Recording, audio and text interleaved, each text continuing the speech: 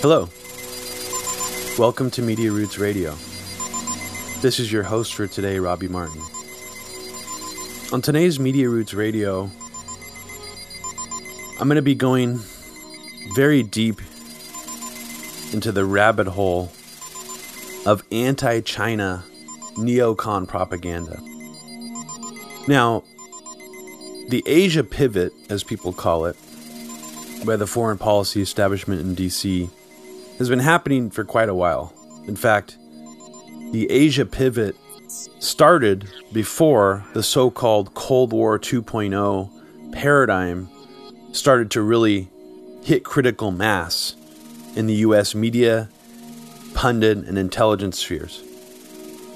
While the last 6 years or so of geopolitical discussions in the media have revolved around Russia and Putin trying to become a competitive global power against the United States, something else has been happening under the radar, under the surface of that hasn't been getting as much media attention. A growing adversarial climate towards China. Now, from what it appears from my research about this, is that a lot of the people who are obsessed with Russia and Putin, a lot of the neocons, neoliberal hawks, DC foreign policy wonks who work for think tanks in Washington, D.C., like Strobe Talbott, Brookings, the Atlantic Council, those kinds of think tanks, Council on Foreign Relations, were more heavily focused on Russia and Putin for the past several years. At the same time, a lot of the neocon think tanks that were more focused on Iran, like the Foundation for Defense of Democracies, like the Center for Security Policy run by Frank Gaffney, were really at the tip of the spear of going against China and their government and putting out a lot of scaremongering about what China was up to. This was all mostly under the radar, under the surface, in D.C., until Trump got in office. The Asia pivot might have been something that was happening behind the scenes and, was changing the way that DC think tank policy wonks would talk about world events. But it didn't really hit the public consciousness until Trump became president. We started to see a really, really distinct ramp up of anti-Chinese propaganda in the United States specifically. Now, I'm not going to go too much into the actual accusations made about the Chinese government in this podcast. But just in general, what we've been seeing for the past several years since Trump got in office is a ramping up of anti-Chinese rhetoric and propaganda in the United States media sphere that mimics and is similar to the buildup and the adversarial media coverage against Russia in the 4 years previous to this. When Trump got in office, one of the things that he started to push and that a lot of his followers and right-wing media loyalists started to push was encouraging a trade war with China. And for various reasons, this was encouraged because China was, quote-unquote, screwing us, quote-unquote, holding us hostage. And also a thing that a lot of these wonks really leaned on is that China was stealing our IP, our intellectual property, computer software, and things like that. And that China didn't deserve the economic position that they had found themselves in because it was all based on stolen IP.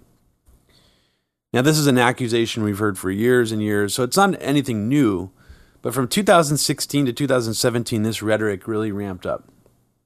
Then we started to get into the South China Sea expansionism stuff, that China was an imperial power trying to create a stranglehold on the South China Sea.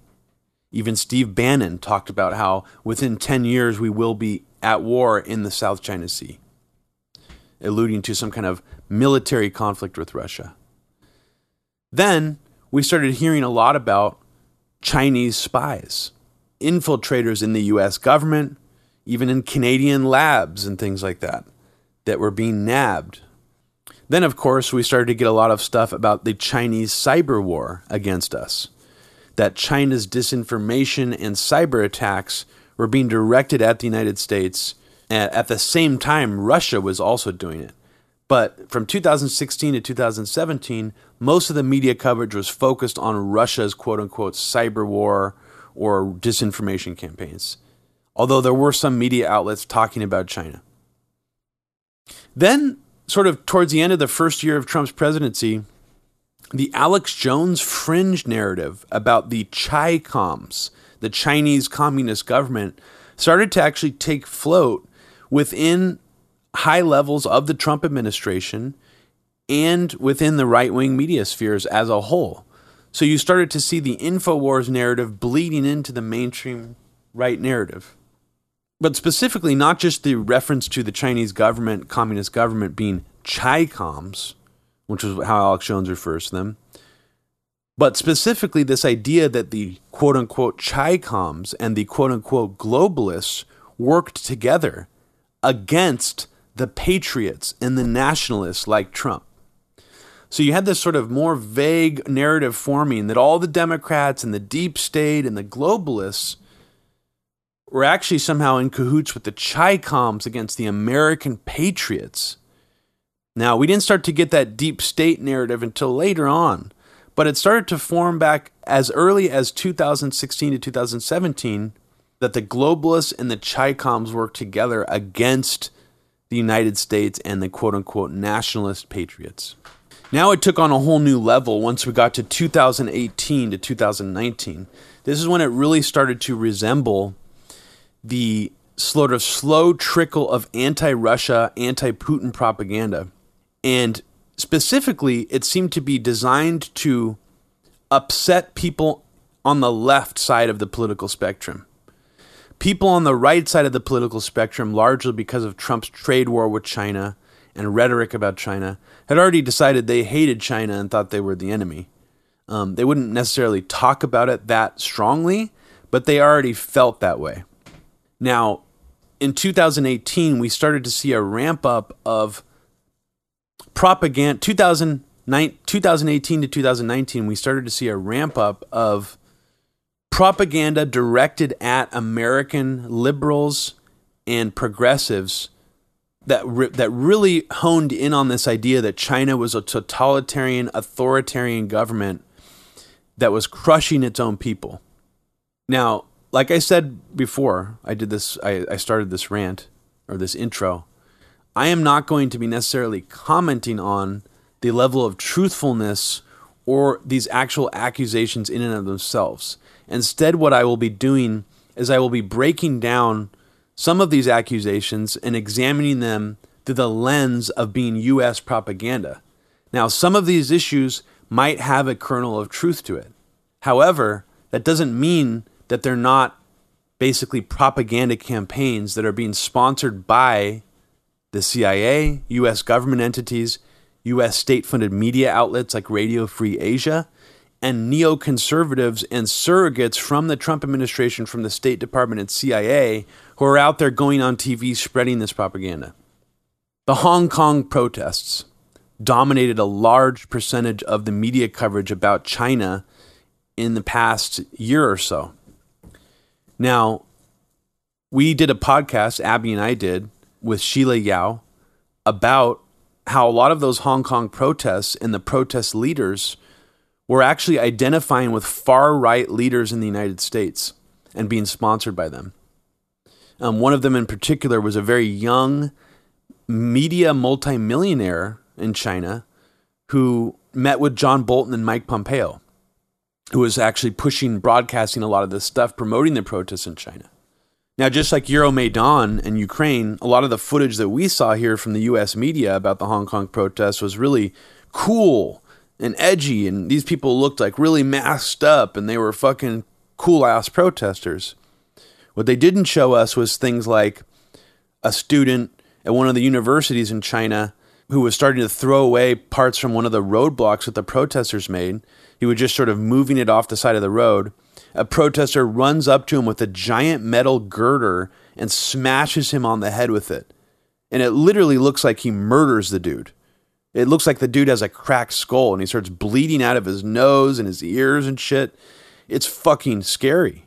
But these are the things that the U.S. media, of course, doesn't show us, just like they don't show us how in Venezuela, the protesters are literally lynching and burning black people alive in the streets, the anti-Maduro protesters. They won't show us that. Now, there was also a revival of things that we really didn't hear too much about since the 1990s. So we started hearing a lot more about Tibet, the Dalai Lama, Falun Gong. And this is not a coincidence that from the years 2018 to 2019 and beyond, we started to hear a lot more about this. Steven Soderbergh, in his last movie for Netflix, actually has a large part of the plot revolving around Falun Gong organ harvesting, which, being mostly separated from the politics of China and what people say about China for the last 20 years, this is strange to me because I haven't really heard about these stories being pushed to us in the West since the 1990s Bill Clinton era. There's also more talk about Tibet. There's a lot of talk about Taiwan.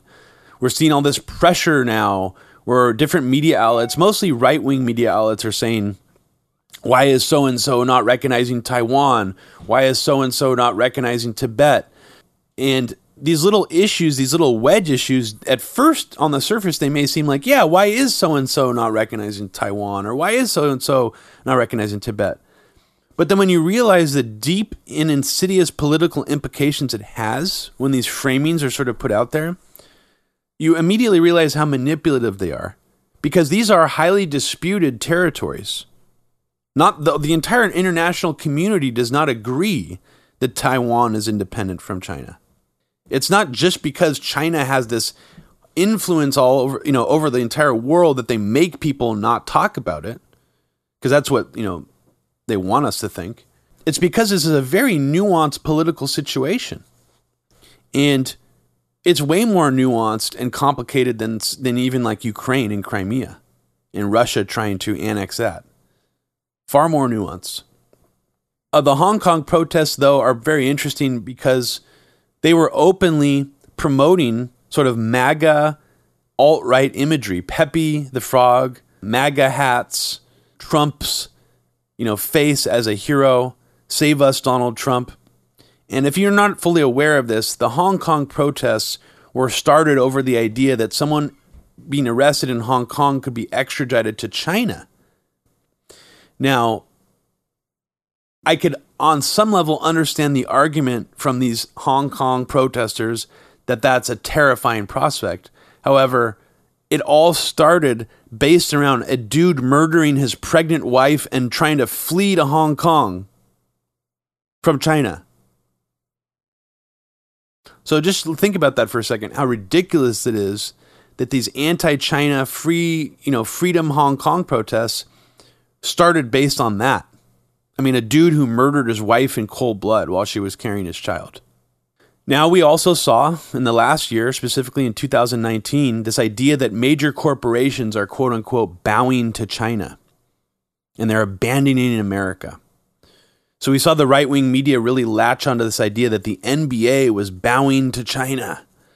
And you couldn't talk about the Uyghurs, Some dude who was obviously like a total plant, Jamie Kirchick style, holds up a Uyghurs sign at an NBA game, and the camera pans away to him, and all these right-wing media fucking phonies like Jack Posobiec and Mike Cernovich and these type of people showed the video as proof that the NBA was owned by China. They're bought out by China.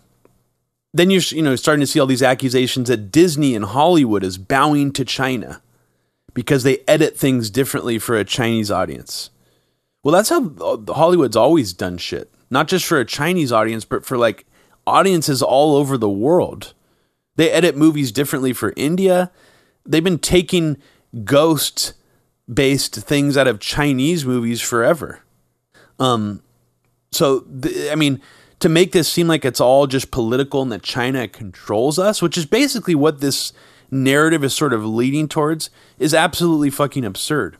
And then when you see people like Matt Stoller, who's like some Bernie, former Bernie, progressive leftist guy saying that Wall Street and China have this super close relationship, and he's not talking very much about the American government. It's just all about how the Chinese government, has this huge stranglehold over Wall Street. You just start to wonder, what is this really all about? Is it once again trying to make it seem like a country, like it really does remind you of the Russiagate Cold War 2.0 stuff. Like how they would say Putin is literally the richest man in the world, and he has a secret fortune that he stole from all these oligarchs and people in Russia. I mean, that's a completely unprovable narrative that sounds totally unbelievable, but yet it's floated into the mainstream media sphere, so no matter how big any of our oligarchs get, no matter how evil and corrupt some of our oligarchs here are in this country, it doesn't matter ultimately because Putin is more corrupt and more rich than they are. I mean, that's sort of what that framework amounts to, I think. So it kind of reminds me of what Matt Stoller is trying to say about China and the PRC and Wall Street right now. Now we have something that's really specifically designed to hit the left in the gut. Now, the concept of Muslims being persecuted anywhere in the world hits me in the gut. It does affect me. I have very strong emotions and feelings about this ever since 9/11. That Islamophobia, anti-Muslim sentiment, being fearful of Muslims, even people who are fundamentalist Muslims, I think is really a disgusting thing, and it's sort of a built-in racism that's totally been normalized after 9/11. And it also serves a geopolitical purpose. Just like how Trump calling this COVID-19 pandemic a Chinese virus, it's not because Trump is just a blatant racist or a xenophobe. It's because calling it a Chinese virus serves a very important and dangerous geopolitical purpose. It's a geopolitical leveraging tool. So I'm just skipping ahead a little bit by saying this now.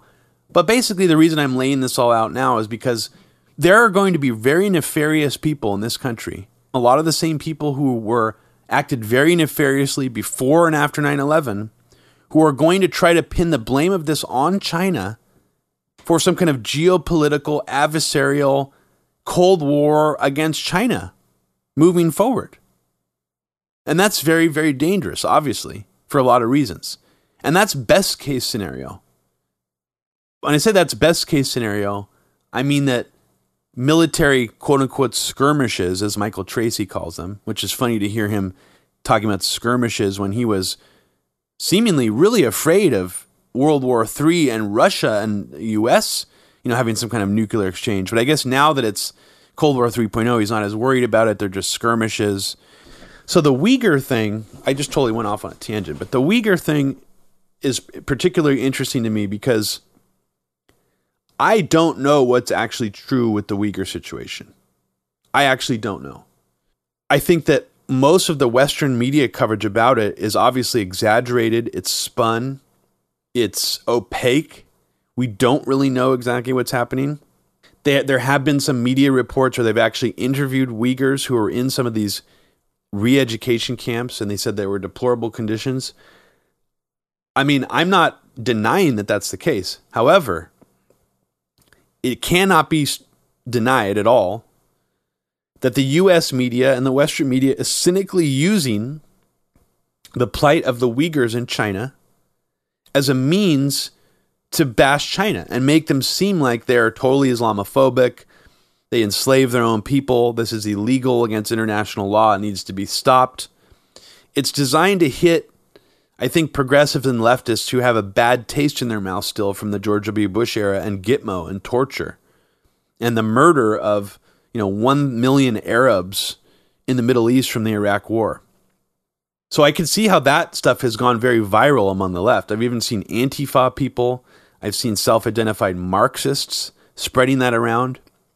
And that's very troubling to me because even if some of the things they're saying in these articles are true about the Uyghur re-education camps or whatever they're calling them, it's still being very cynically used in the exact same way that the gay law in Russia was being cynically used here by the Western media. So this is why this all very much reminds me of the propaganda buildup against Russia. There's a lot of parallels here. The United States still has an illegal gulag where they hold Muslim people indefinitely without a trial, calling them all 9/11 suspects or terrorists. But yet, talking about the Uyghur situation in China, the more we talk about that, the less people are going to care about Gitmo anymore. It'll just become like old news, brushing under the rug, whatever. Now, we're just really quickly commenting on the Uyghur debunking stuff.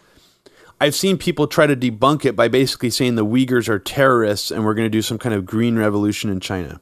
I think that's a particularly bad argument to try to use to debunk what's coming out of the Western media, because I just think anytime you have to veer into the idea of calling Muslims terrorists or alluding to their extreme nature and that's why they need to be locked up, that's a bad framing to use, obviously.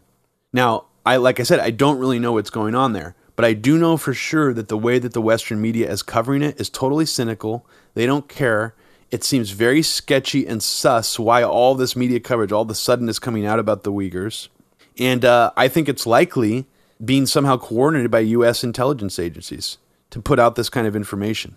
Now, towards the end of 2019, China actually started to have to import a lot of our pork because they had their own version of the swine flu that basically made a lot of their pork supply unusable.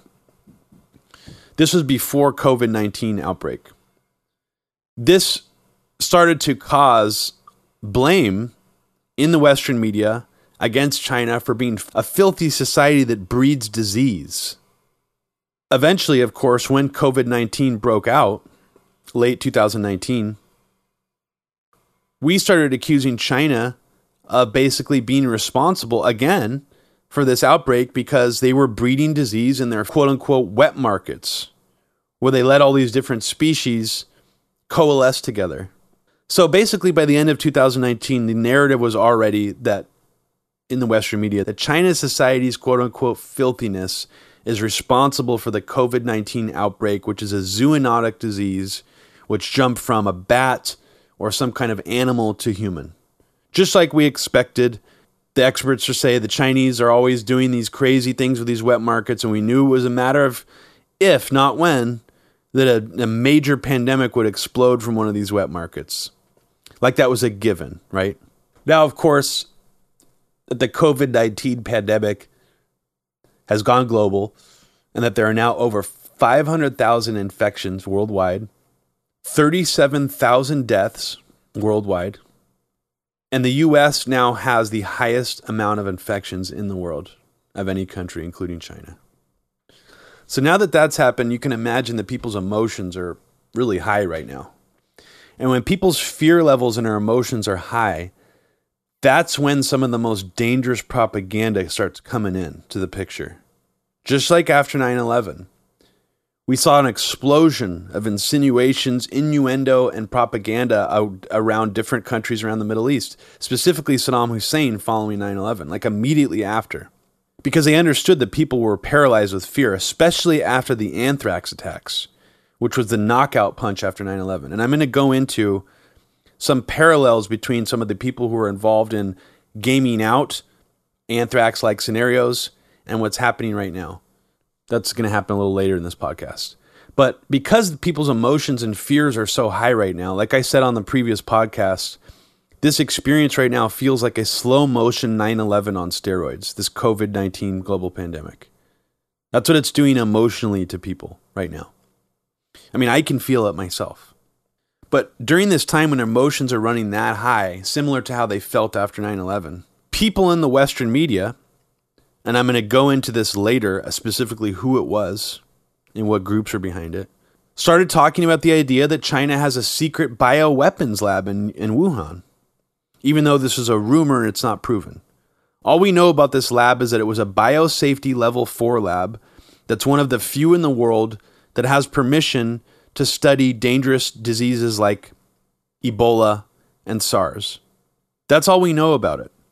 Anyone saying that it's a secret bioweapons lab is basically putting out the same kind of rumor mongering that Colin Powell did when he said that Iraq has secret biological mobile weapons labs in train cars, okay? This is all innuendo. We don't know this for sure.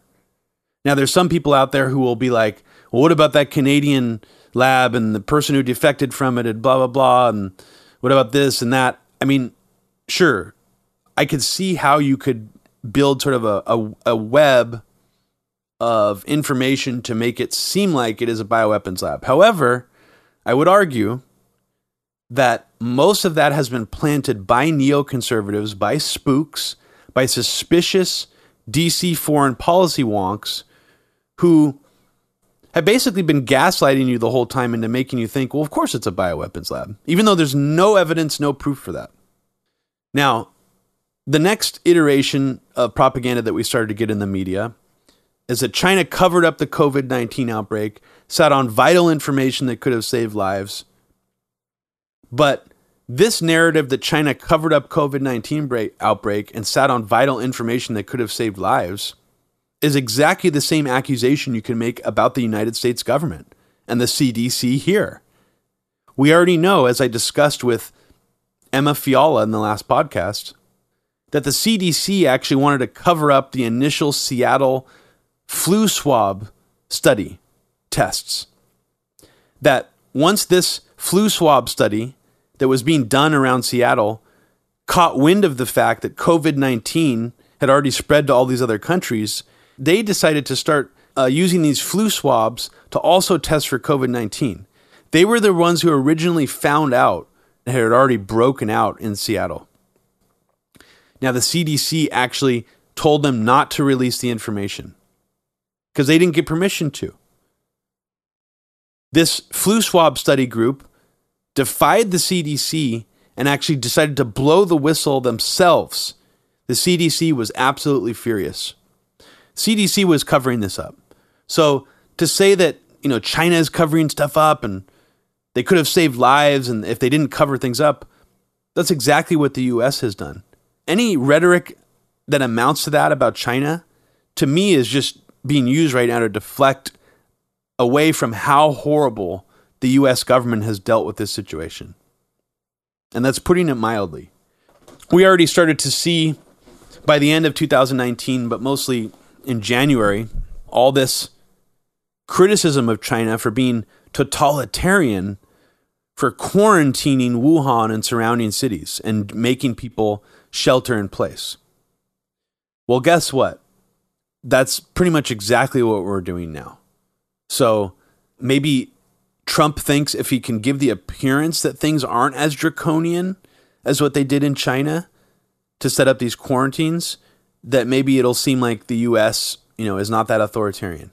I mean, this is where things get really messy, though, because now there's even leftists and progressives who are saying that Trump needs to, basically do a full nationwide quarantine, which basically violates people's civil liberties. It takes away your rights to stop this. I'm very, very conflicted on this concept because I do think this is a very serious problem and that people probably should be abiding by social distancing and sheltering in place. But I don't want military soldiers enforcing it. I don't want the police arresting you. Apparently, you can be arrested and sent to jail for over a year if you violate these shelter-in-place orders right now. So there's a lot to unpack there, but I don't want to talk too much about that. But let's just say, again, it is a hypocritical thing to accuse China of doing.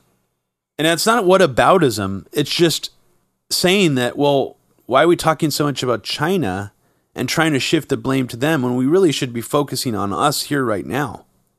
Now, there was also the news that came out that China silenced a COVID-19 whistleblower who warned the world, and the whistleblower apparently ended up dying of COVID-19, like some people were saying, just like China intended.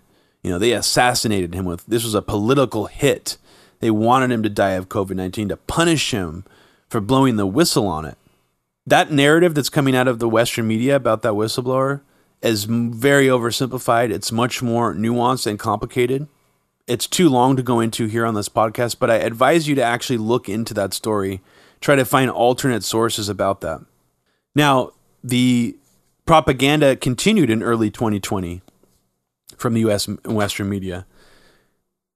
So we were told about a month and a half ago that China expelled, these freedom truth-telling journalists from the Wall Street Journal, the Washington Post, and the New York Times.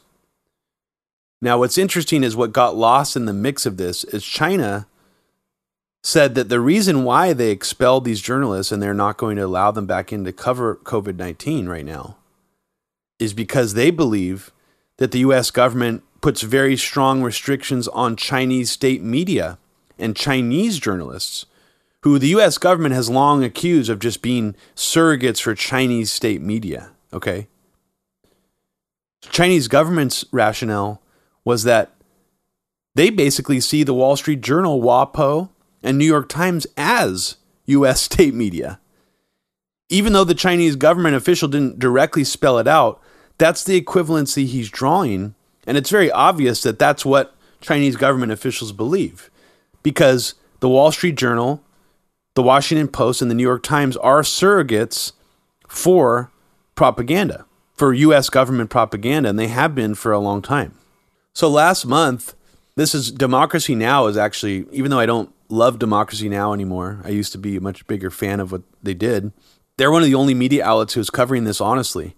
And they frame it as that the Chinese government is retaliating specifically against the Trump administration, which Democracy Now! Says, last month, the Trump administration limited the number of Chinese citizens allowed to work in U.S.-based Chinese outlets to 100 and announced that 5 state-run Chinese news organizations would be regulated as, quote, Chinese government functionaries. So they're basically making them do the same thing that Russia Today and different employees had to do, except they're restricting them even more, actually. As far as I know, there is no limit to how many U.S.-based Russian outlets, how many employees they can have. So this is very specific. It's limiting them to 100. That's not what we're hearing from the Wall Street Journal, Washington Post, and New York Times. Their spin on it is that China is anti-freedom of the press and they're trying to censor stuff. Look at this totalitarian government. Even though this clearly spells out this was done in retaliation for what the Trump administration imposed on China. In late January 2020, we started to get a very insidious and dangerous narrative that's still floating around in the media sphere. And that is that China could have created COVID-19 in a lab as a bioweapon and accidentally or intentionally released it on the world. It wasn't just right-wing media outlets and neocons who were pushing this, and I'll explain later exactly where this rumor started or who was pushing this originally. But it was also websites like Zero Hedge, InfoWars, Conspiracy Media, who were pushing this as well, which is really troublesome. Then, about a month after that, Chinese government officials started posting around an article released by Global Research, a US-based website, that said that the U.S. military or U.S. government might have been behind COVID-19 and that it could have been a U.S. bioweapon. So, of course, the U.S. media pounces on this. The Trump administration pounces on this. Fox News pounces on this. This is from a New York Times article being really accusatory of China, saying that China spins tale that the U.S. Army started the coronavirus epidemic after criticizing American officials for politicizing the pandemic. Chinese officials and news outlets have floated unfounded theories that the United States was the source of the virus. Well, what New York Times and all these other articles getting mad at China for saying that are not saying, U.S. Senator Tom Cotton and U.S. state-funded media outlet Radio Free Asia were actually insinuating that this was a Chinese bioweapon as early as January 2020. So chronologically, the U.S. government blamed China first, officially on record. And none of these U.S. media outlets are going to talk about this when they're complaining that China is now pointing the finger at us. That's just totally omitted.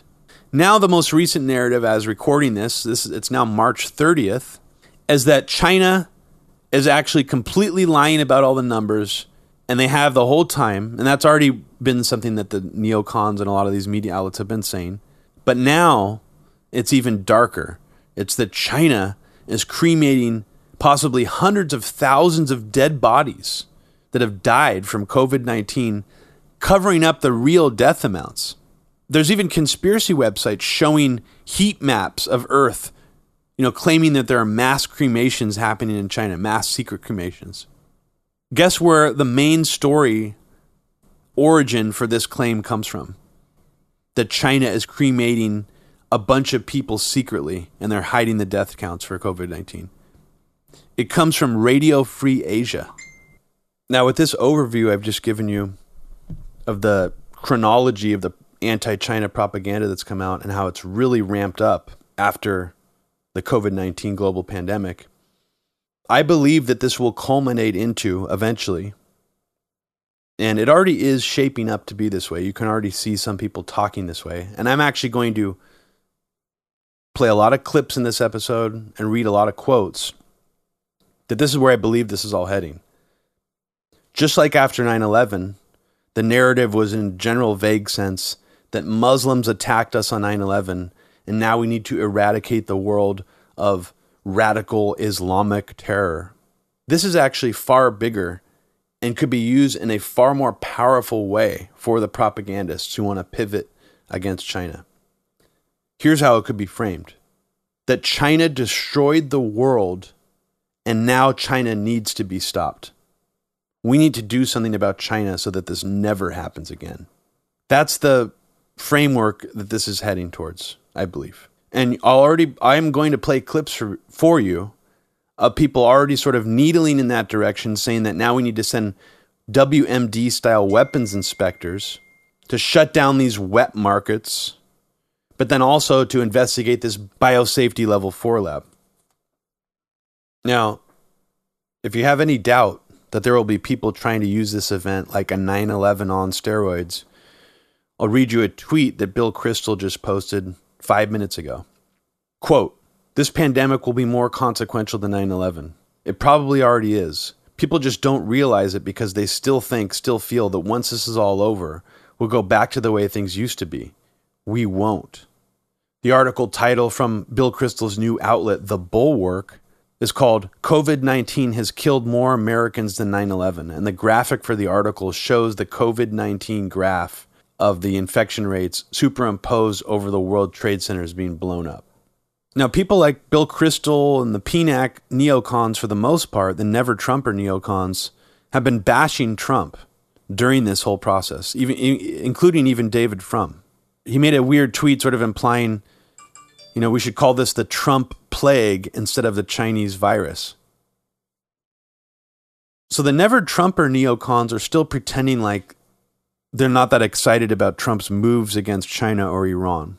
And I find that very fascinating.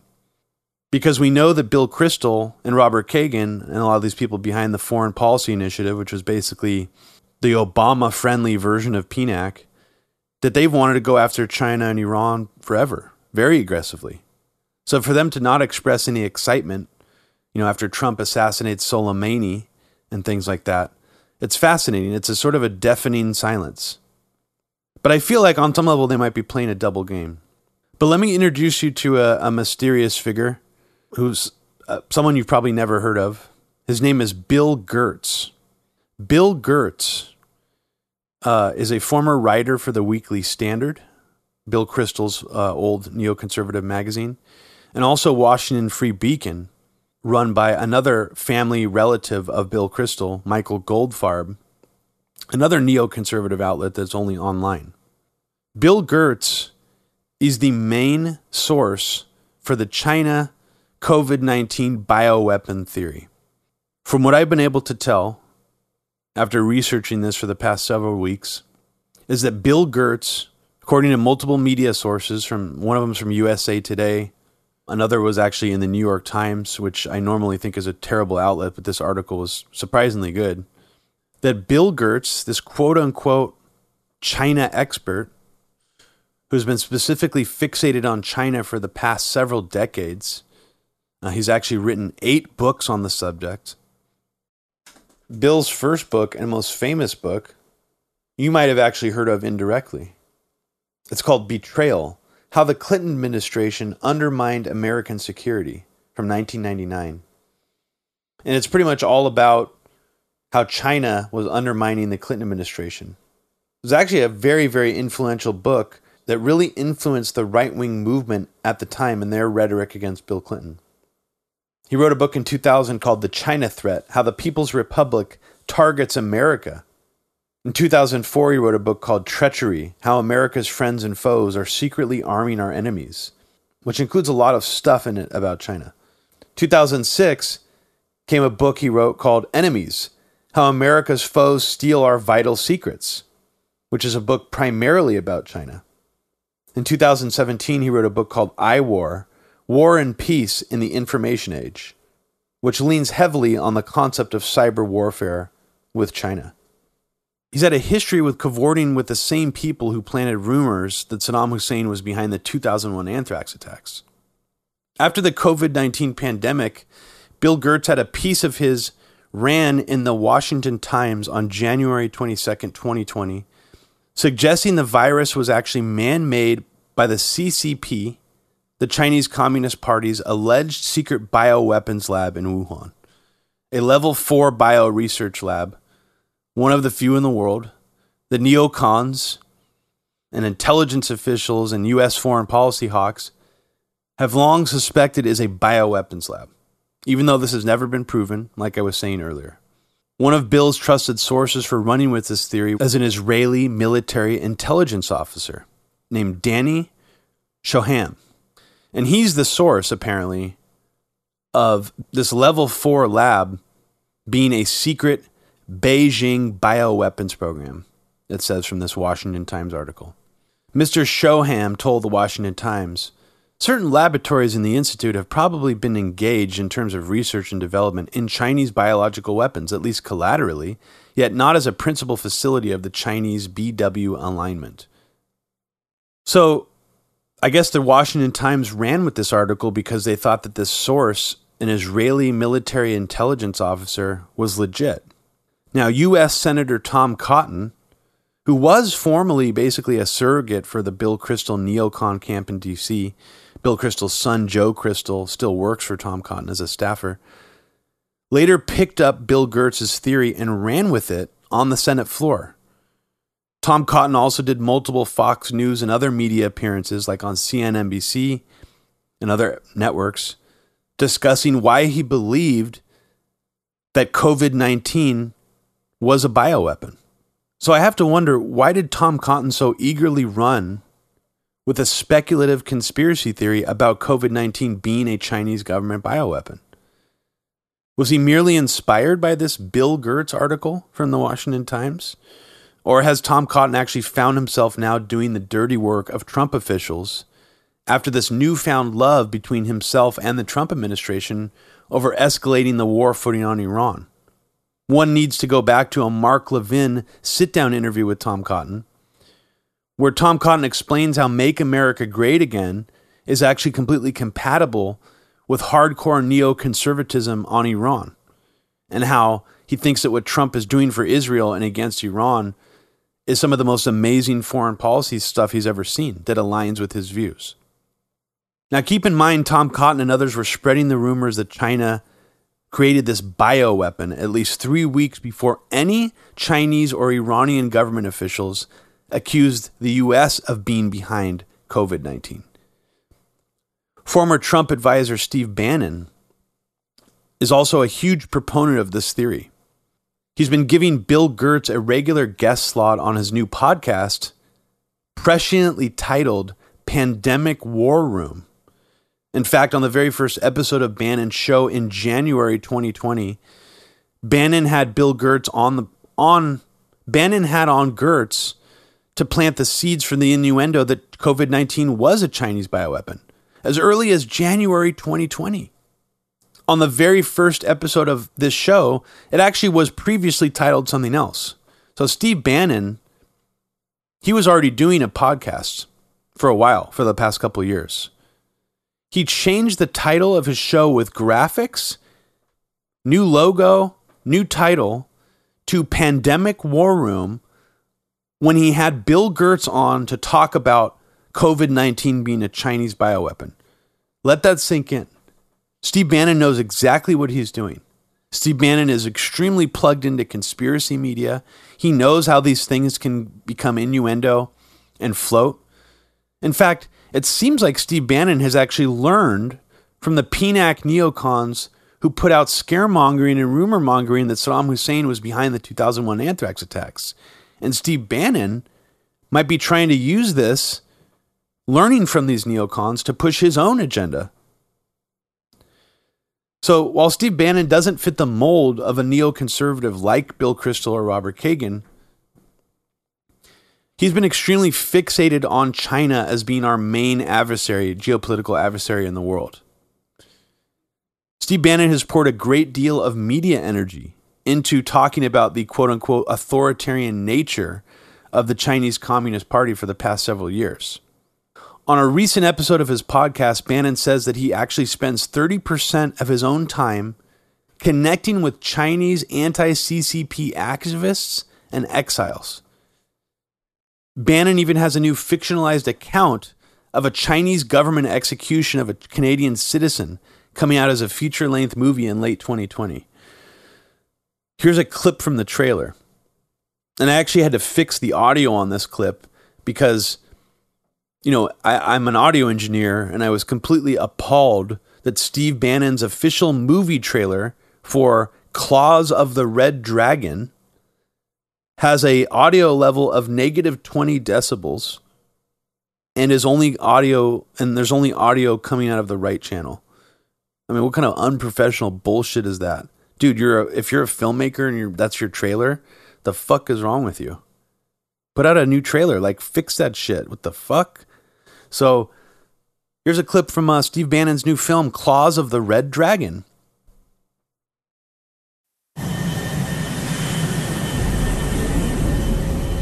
Whatever the Americans are claiming is a lie. 我这里有几个可以诬告他们在中国实施间谍活动的加拿大人的名单。I think the entire U.S. government is fed up with China going afoul of international law.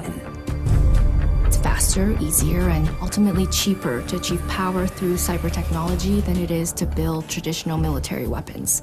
In short, Washington is their Trojan horse. I think you should take the lead on this story. This is a democracy. Reporters write the truth, editors allow that truth to be published. The legal system operates without interference, full stop. Jane, these are serious people, and they know everything about you and your family. Hello? Simone? And what you'll find from this trailer is it feels a little bit Magnitsky-actish. Feels a little bit like something John McCain would get really into talking about, doesn't it? Bannon has learned from the neocons. I'm not saying that Bannon is a neocon. He's not a neocon ideologically. He doesn't share their worldview in the same way. But for some reason, he has learned very well from them. This isn't just a passing interest for Bannon. Regime change in China and confronting them economically has been one of his primary goals for the past 3 years, if you look into what his activities have been.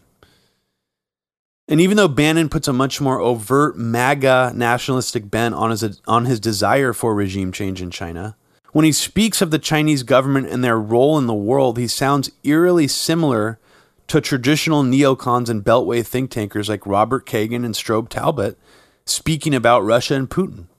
Here's a clip from Bannon interviewed on the Kyle Bass show from August 27, 2019. You know, you're here very specifically to talk with me about something that you and I study very, very intently, and it's China. Yep. And I'd love to just start right off the bat with asking you, what do you think China's true intentions are in kind of their grand strategy? What is their grand strategy? The grand strategy is very simple. It's to be a hegemonic world power.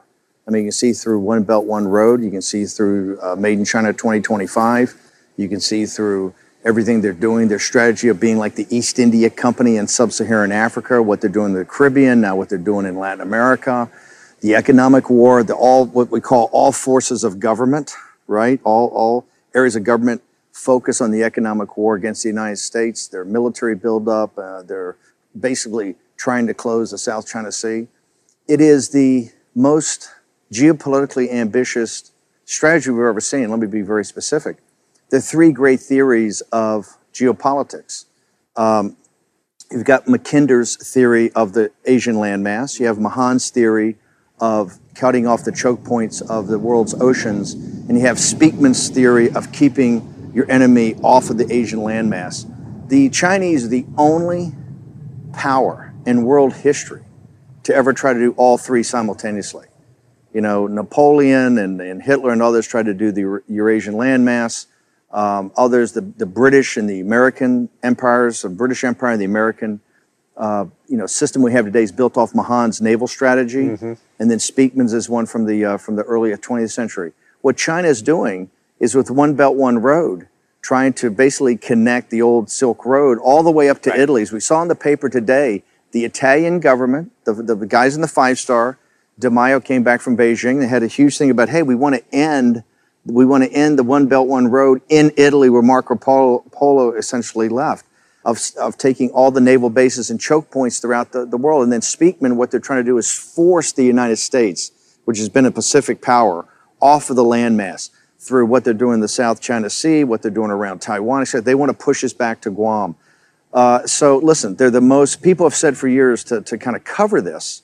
A lot of the Wall Street and City of London and Frankfurt crowd have kind of said, oh, well, they're not territorially ambitious. They've never been an expansionist power. Well, they're a geopolitically expansionist power, and it's quite extraordinary what they're doing and doing at the same time. The reason Trump was, I think, so special, he said, hey, this is not the way the world has to be. It could be very different. We've basically financed the rise of China. We've built China. And all he heard for years, and what you heard for years is, no, this is what I call the second law of thermodynamics, or this is an immutable law of physics, the rise of China. And what Trump says, no, this is through human agency. It's the commercial banks, the investment banks, the corporations, the kowtowed to the Chinese regime. And one thing I want to make sure, Kyle, I get up in front, this is not about the Chinese people. I served as a naval officer over in China, in the Western Pacific, in the 7th Fleet on a destroyer, in the mid-70s, I think 76, 77 is the first time I went to China. I've been involved in China virtually all my life. I've owned businesses over there. I've lived in Shanghai for a while in the French concession. I have a great, not just admiration, but a deep love for the Chinese people. In fact, they have a saying over there called Old 100 Names, which is basically the common man, because there's 100 last surnames in China. So Old 100 Names is essentially the deplorables, right? And those in the Old 100 Names is a sense of common decency, their grit, their determination. What they've been through as a people is nothing short of heroic. The problem we have is we have a totalitarian regime of the Chinese Communist Party, and quite frankly, the leadership, the elite leadership of the Chinese Communist Party, that are really in business with the party at Davos, which is... So perhaps people have been overlooking Bannon's role in foreign policy since he left the Trump administration, maybe because John Bolton, became national security consultant and had Trump's ear, and Bannon was out of the administration. But Bannon's neoconservative-like prescience about China cannot be understated. I mean, the fact that he had already branded and launched a whole new podcast and website with graphics and a logo called War Room Pandemic in late January, before most Americans had even heard of coronavirus, and an entire year before that, Bannon was put in a leadership role in the new, but also very old, anti-China think tank, the Committee on the Present Danger China. I mean, in a lot of ways, Bannon seems to be at the tip of the spear of the anti-China push, the anti-China pivot. Cold War 3.0, if you will. And originally I thought Bannon was just blowing a lot of smoke about this stuff. I read about a lot of this stuff when he was just part of Trump's campaign team. Apparently, he was a big influence of why Trump actually started this trade war with China in the first place. So I already knew all that stuff, but I thought that Bannon was more just using China as some kind of avatar to push nationalism or populism, in this sort of vague way. I honestly did not realize how fixated and dedicated he was to this subject and this agenda until I started researching this podcast like 3 weeks ago. I knew he had made comments about being at war in the South China Sea within 10 years, but I didn't really think that he was thinking about it in the way that I know that he is now.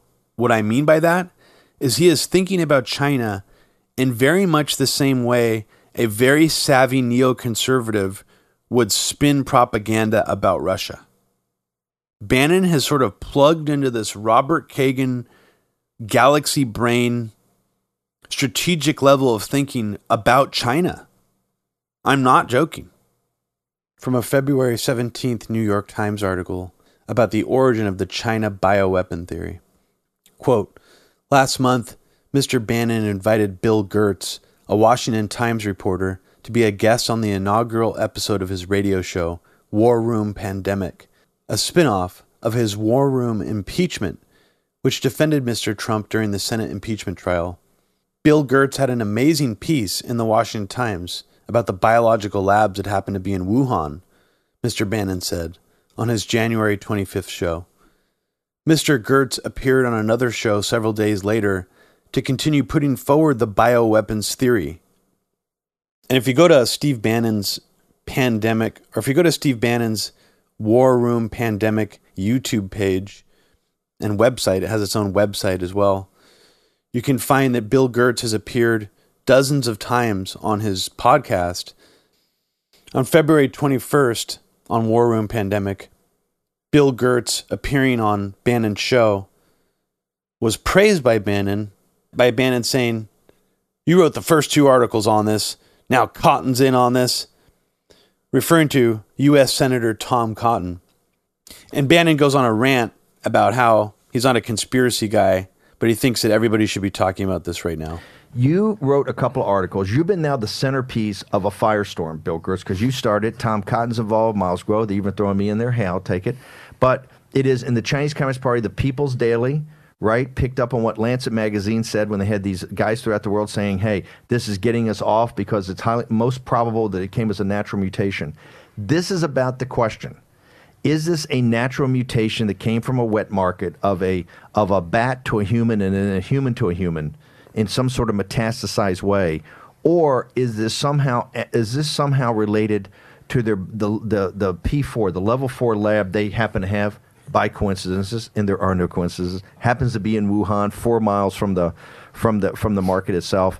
You wrote the first 2 articles. Cotton's on this, and now it's big enough that the Lancet magazine guys are now saying it didn't happen, and the Chinese People's Daily are saying, this is Bill Gertz, foreign devil, trying to stir up problems. Well, first off, I like to say that no one knows the origin of this virus. The White House last week, Office of Science and Technology Policy, ordered the National Academy of Sciences to conduct an investigation to try and find out what the origin is.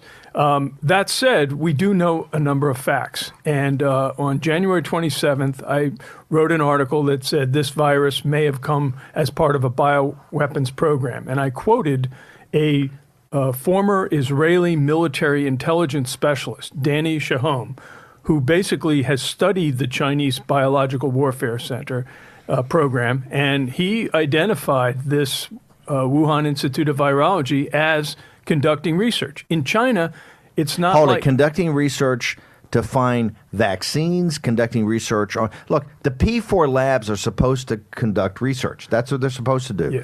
What type of research are they doing? Are they doing this? We don't know. We don't know because utmost secrecy. P4 labs are supposed to conduct what type of research? Well, on coronaviruses, as in the case that they're doing, it's even been said that this lab in Wuhan was conducting anthrax, which is not a virus. This is a biological weapon. We know from the Soviet days they had the anthrax release.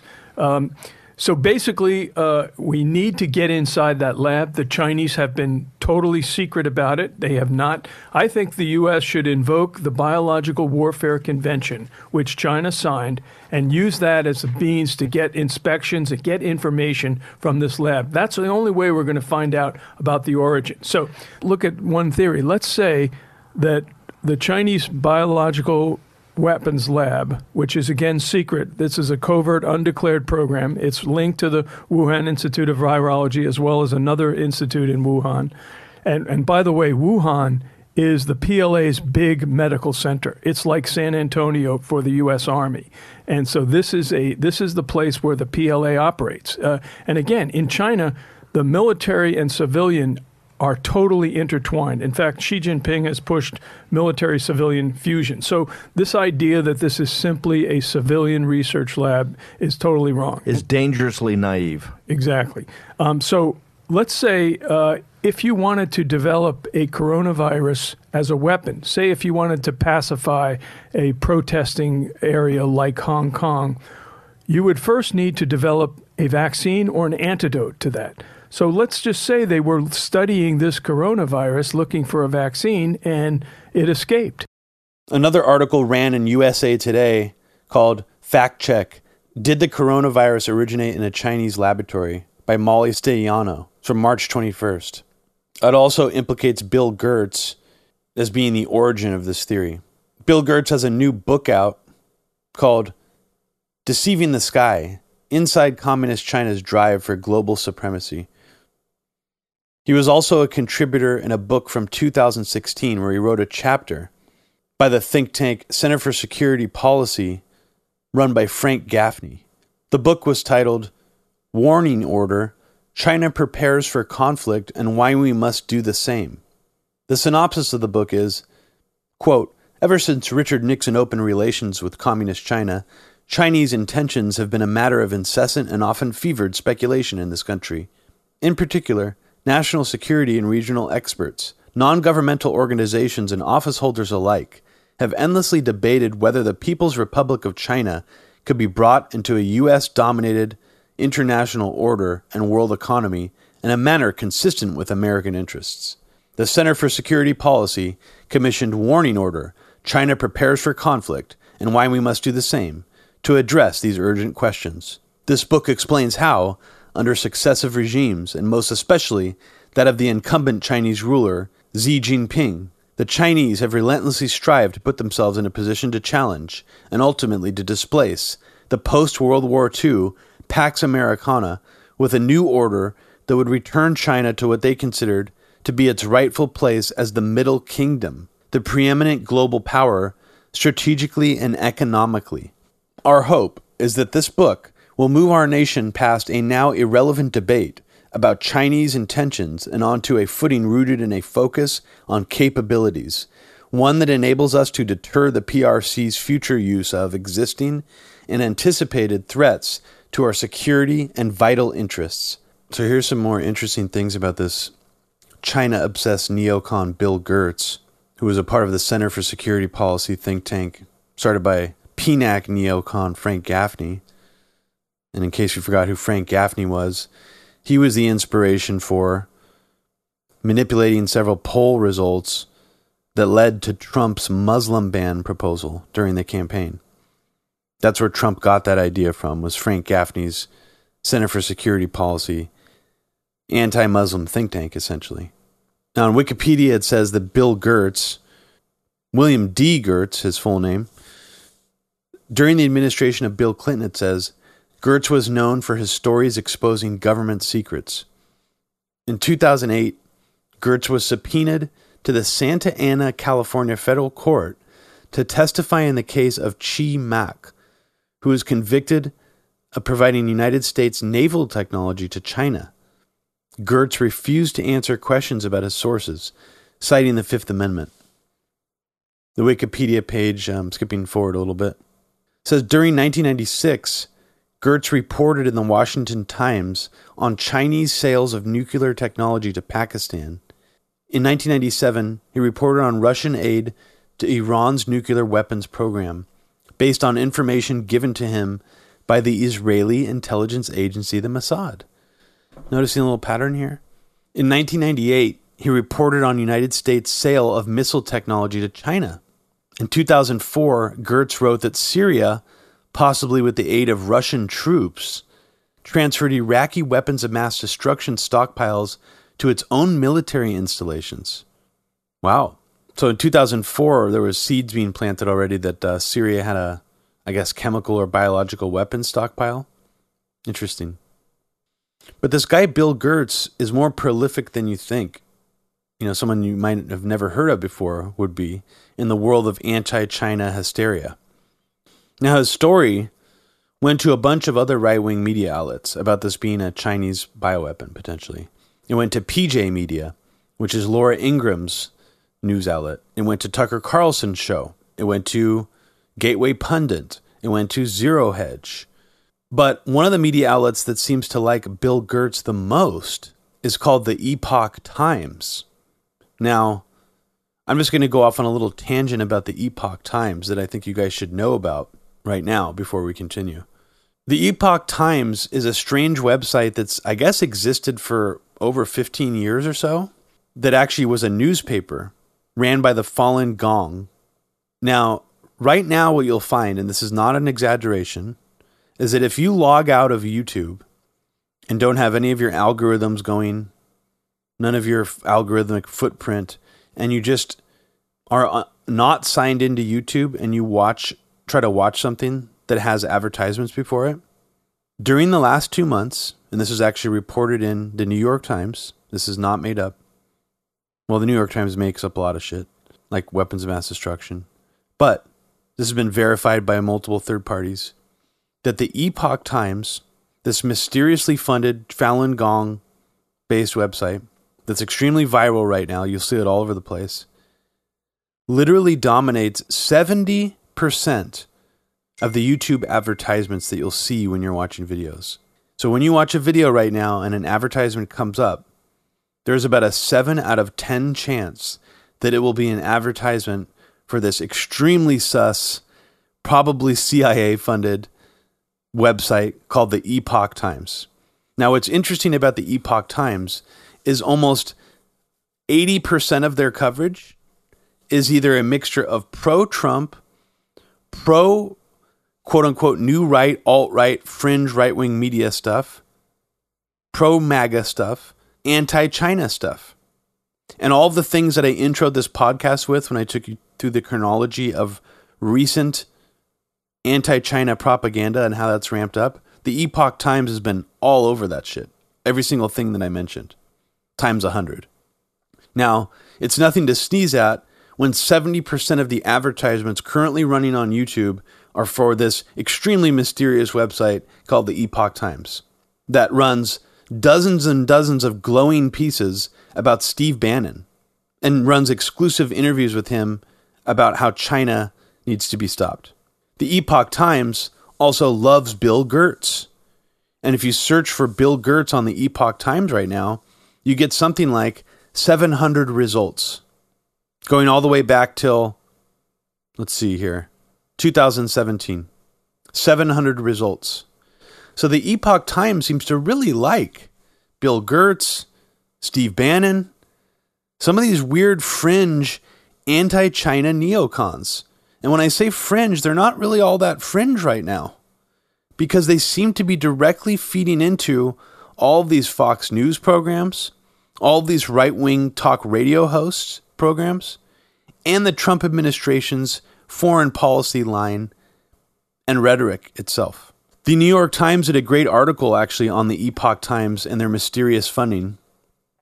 From February 5th, the article headline is, Epoch Times punished by Facebook gets a new megaphone on YouTube. Now, it actually got banned from advertising on Facebook, apparently, for running disinformation. They thought that it was actually too closely associated with the Trump PACs or campaigns, if I remember correctly. That was what Facebook's determination was. Somehow, in some way, this website appears to be related to funding sources from intelligence or the State Department or U.S. state-funded media or the Trump administration directly. So in the same way that, Obama was trying to juke Vice, the White House was trying to juke Vice and get Vice to be a megaphone for their propaganda. It seems like the Epoch Times is kind of like that for the Trump administration, which is really bizarre. The Epoch Times has about 20 stories featuring just Bannon quotes, headlines of things that he said. The Epoch Times is actually regularly pushing China bioweapon theories. From February 3rd, the Epoch Times, a story by Joshua Phillips, says, did the Chinese coronavirus start as a bioweapon? From February 7th, by Stephen W. Mosher, the story says, is the coronavirus a bioweapon? A look at the Chinese regime's biological warfare intentions and capabilities.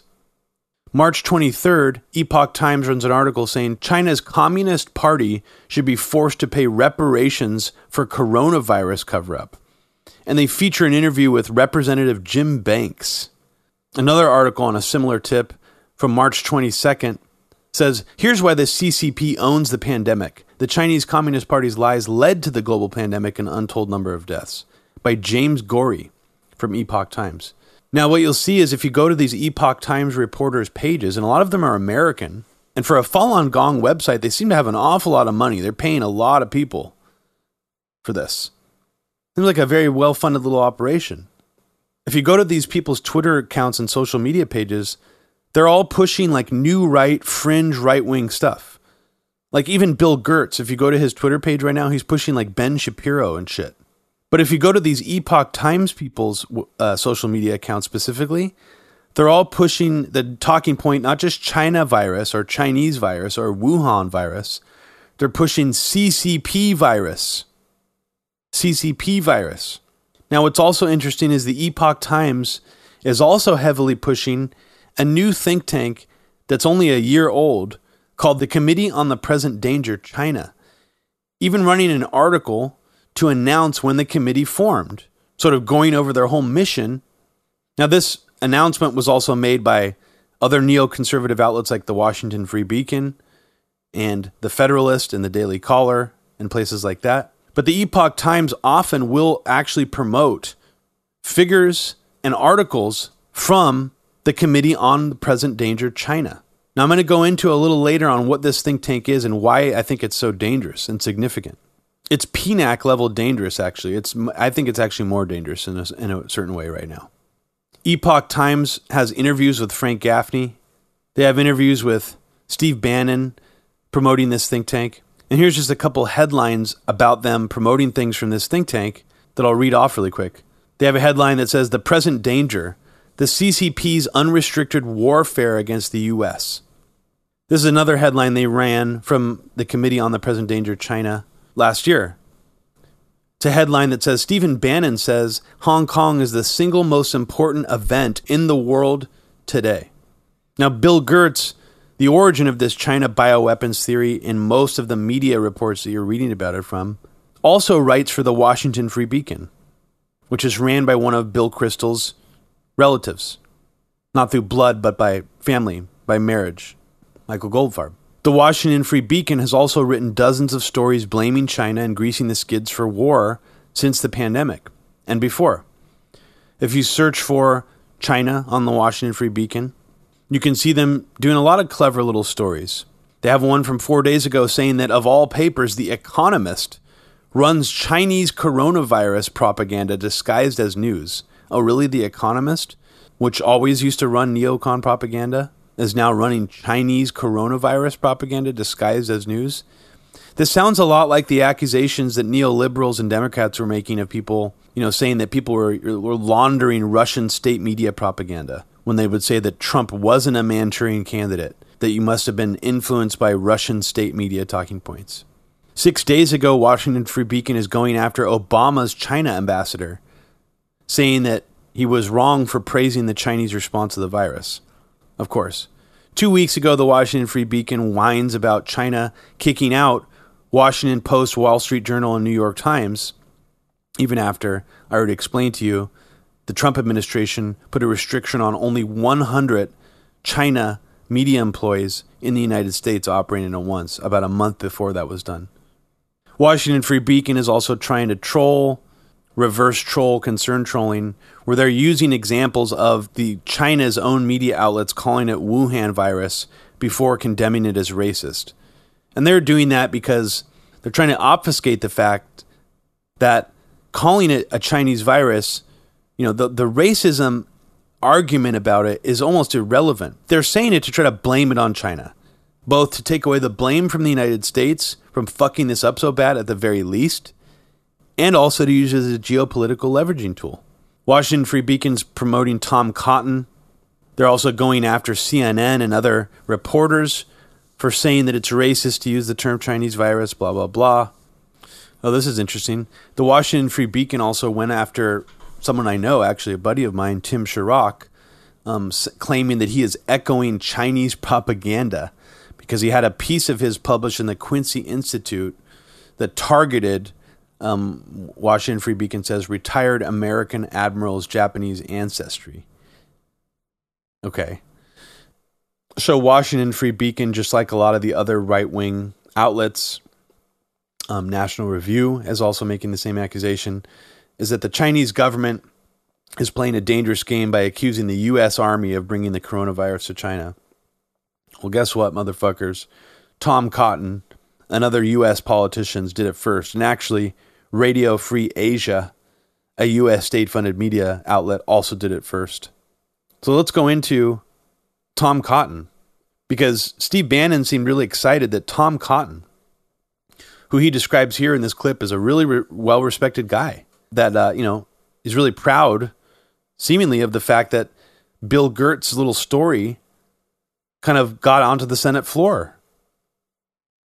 Play clip.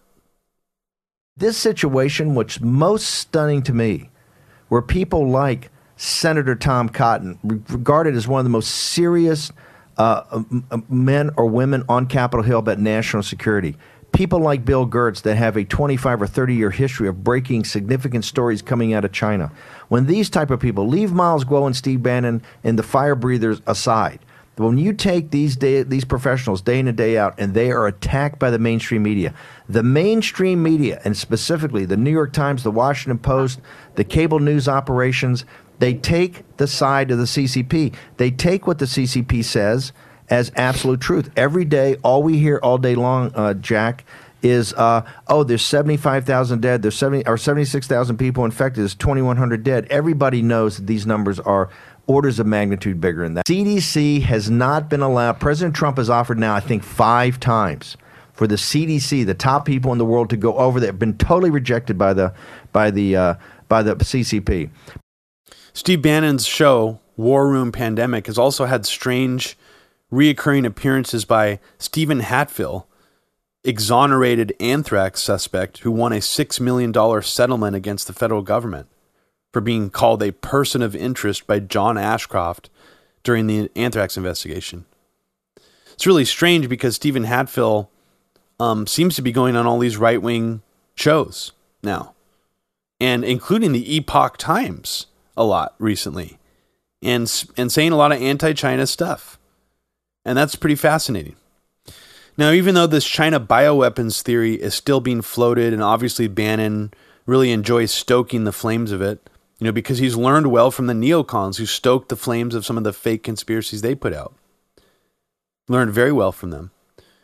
But the more recent narrative he's putting out on his show, War Room Pandemic, which is all the way up to episode 82, by the way, he had a guest on named Sam Faddis, a ex-CIA agent, who said China has blood on their hands. If they didn't hide it, they could have prevented 95% of the casualties worldwide. So this is another talking point that they're going with, is that not just that China covered this up and they cost people valuable amounts of time, but that they're actually responsible for 95% of the global casualties. So obviously they're going to try to blame this on China. Now it's just a matter of if these other neoliberal, never-Trumper neocons start to pivot in the same direction as these fringe people right now are.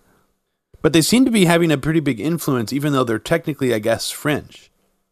We already played for you clips of Bill Gertz talking about this, but I just recommend you check his work out. He's a very interesting figure that might have slipped through the cracks for most people. I had really never heard of him until looking through my book collection, trying to find stuff I had about neocons in China. I have, regrettably and embarrassingly, about 40 or 50 books written by neocons. And don't worry, I bought them on the used market. None of the money went directly to these motherfuckers. And one of the books that I happen to have was this book produced by Frank Gaffney's think tank that's all about China. So that's where I first heard of Bill Gertz.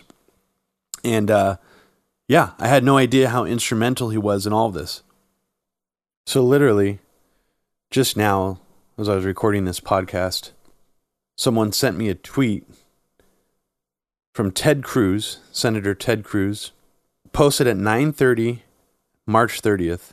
Ted Cruz says, "This raises obvious and serious questions. which much of the media have zero interest in answering. Did the virus escape accidentally from a Chinese lab that we know was studying bat coronaviruses near Wuhan animal market? Why did the CCP cover up the outbreak? You know, this may just on the surface seem like another politician. Several other right-wing congresspeople have been similarly not just blaming China for covering this up, but also alluding to it being some kind of escaped bioweapon.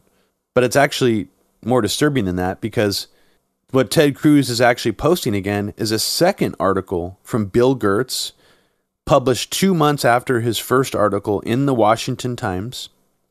This article was posted Monday, March 30th by Bill Gertz, titled, Chinese Researchers Isolated Deadly Bat Coronaviruses Near Wuhan Animal Market. So this article is really, really weak. I mean, even compared to his last article, where he leaned on that Israeli intelligence guy, this has even less sources in it. And really the only thing he's leaning on, this is the quote, several Chinese state media outlets in recent months touted the virus research and lionized, in particular, a key researcher in Wuhan, Tian Junhua, as a leader in bat virus work. He goes on to say that the exact origin of the virus, however, remains a mystery. This is such gaslighting, typical neocon bullshit, too. It's so funny the way this is phrased. So Bill Gertz goes on to say, reports of the extensive Chinese research on bat viruses likely will fuel more calls for Beijing to make public what it knows about such work. Okay. So do you see where this is going? WMD-style weapons inspections. We want to get people into those labs. You need to show us what's in those labs. And I like how he says, it will likely fuel more calls for Beijing to make public what it knows about such work. I mean, only if neocons like you keep writing articles like this designed to do that, which is clearly what this is designed to do. And then he just quotes a Republican congressman named Michael McCall, saying this is one of the worst cover-ups in human history. And then it goes on to say that a video posted in December and funded by the Chinese government shows Mr. Tian inside caves in Hubei province taking samples from captured bats and storing them in vials. Okay, so this is actually where the article gets really interesting. So it keeps going on about this guy, Mr. Tian, who was studying bat coronaviruses. And then it goes on to U.S. concerns. So this is when Bill Gertz has his line into the U.S. State Department. So it's very curious. I wonder who he's talking to. It says, a State Department official said the reports about Mr. Tian and his role in working with bat viruses are concerning. Quote, he lives and works at Wuhan CDC, a few hundred yards away from the Hunan wet market, the official said. Quote, he is among the small team in Wuhan that has contributed to China's obsession in recent years with virus hunting and research. So this is now our official confirmation that the U.S. State Department is behind leaking and exacerbating some of these rumors and scaremongering about China basically making a bioweapon and either accidentally or intentionally releasing it. That's a really big deal, because before I read this article, we didn't have confirmation of that. All we knew is that someone was trying to get the Trump administration to keep calling it a Chinese virus.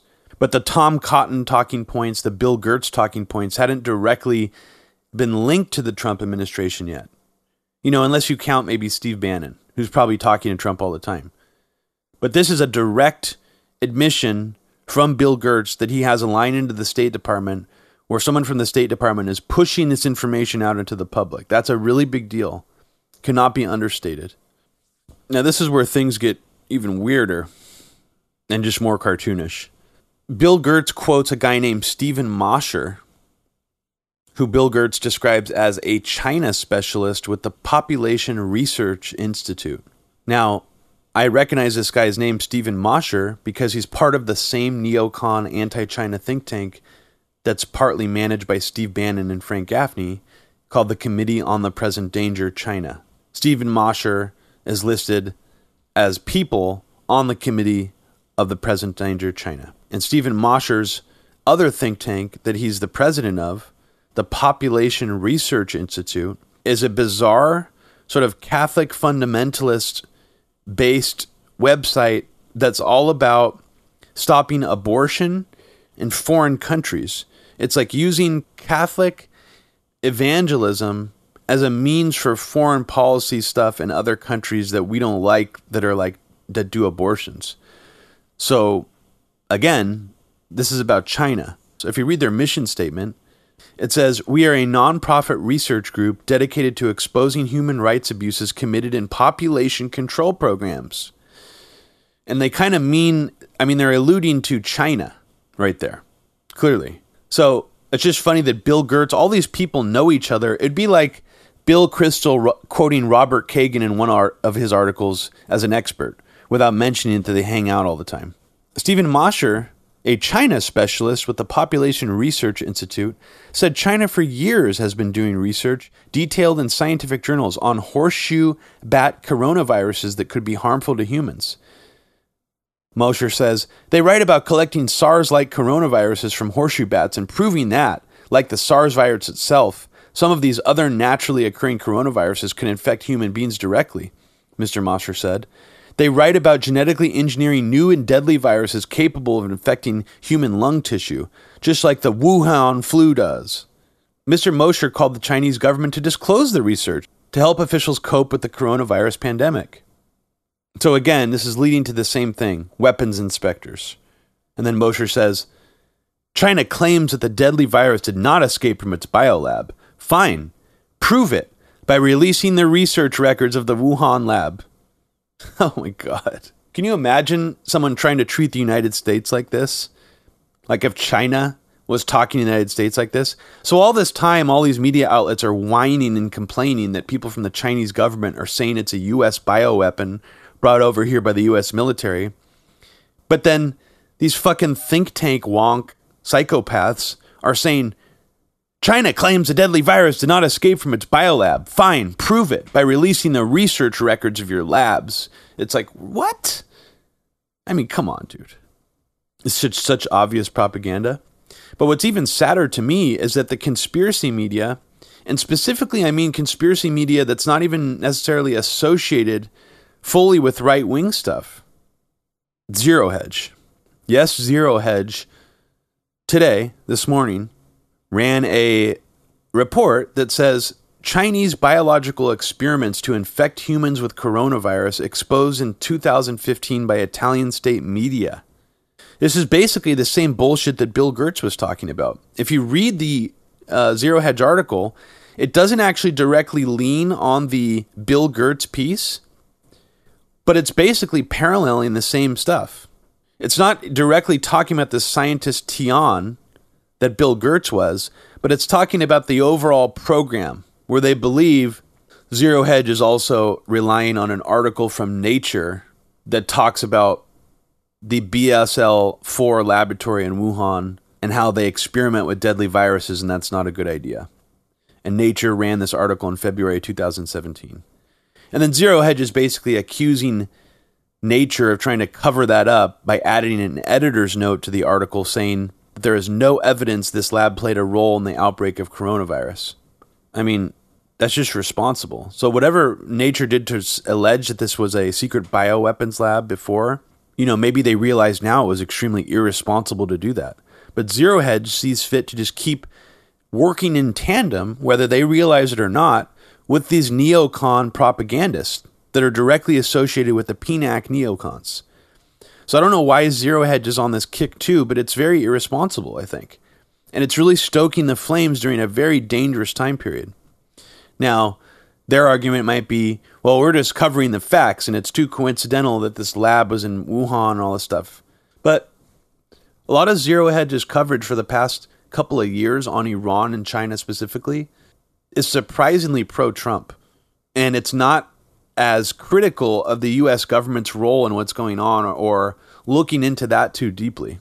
And it's confusing to me because I thought Zero Hedge used to be more of an anti-U.S. empire kind of a website, anti-U.S. ruling class website. But it does sort of play into that deep state versus Trump narrative too much. And I know they don't talk about the Chi-Coms like Alex Jones does, but they seem to have a bone to pick with China right now. And if you've seen any counter evidence to that point where, Zero Hedge is actually being fairer and even-handed about that, then send it my way. It's just not what I've seen, and it bothers me. So I'm just going to start talking about the really dangerous rhetoric that Senator Tom Cotton has been putting out about this being a quote-unquote Chinese virus. But what's more dangerous is he's also spinning the propaganda, putting it out there that this was a Chinese biological weapon of some kind. Now, Tom Cotton used to kind of be a surrogate for the Bill Kristols and that side of the neocon equation in D.C. In fact, Joe Kristol, Bill Kristol's son, works as one of Tom Cotton's top staffers. Even though Bill Kristol hasn't been tweeting anything about China, really, or the Chinese virus, he's just been criticizing Trump still. Joe Kristol, actually, his son,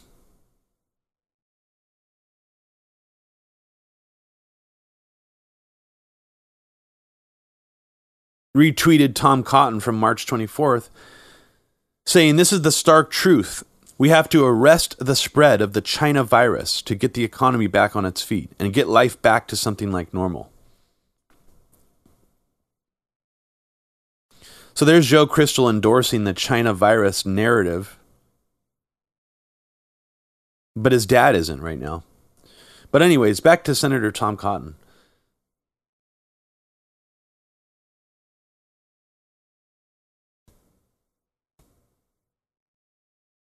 And why I think what he's doing is so dangerous. And why I think he's basically either taking orders from or allowing himself to be a mouthpiece for people inside the Trump administration and or these think tanks that I'm going to discuss more in depth in a little bit. Here's a clip from January 28th, 2020. Senator Tom Cotton talks coronavirus with Tucker Carlson. Disease, this virus, is spreading at exactly the same moment when a Chinese spy ring has been uncovered, as you know, at Harvard and in the Boston area. There's just a lot going on here, and it's very hard to see what would be the argument against taking these precautionary steps, particularly considering Hong Kong, a Chinese satellite, has closed the border. Like, what is going on here? Sure. So Tucker, the Chinese government has a history of dishonesty and incompetence, not only in general, but specifically related to infectious diseases. Look at what happened with SARS in 2003. China is not acting right now like a government that has control of this outbreak. As you mentioned, Hong Kong has slashed travel from the mainland. Now, if you notice from this clip, it actually doesn't sound too bad, right? He criticizes China, for quarantining so many of its people. Sounds pretty benign. Well, only a day later, somehow, did Tom Cotton read the Bill Gertz article? Did the Trump administration see his appearance on Tucker and think that he needed to insert more insidious propaganda to go after China? What was it that only a day later caused Senator Tom Cotton to actually do a speech on the Senate floor accusing China of potentially being behind some kind of bioweapon release?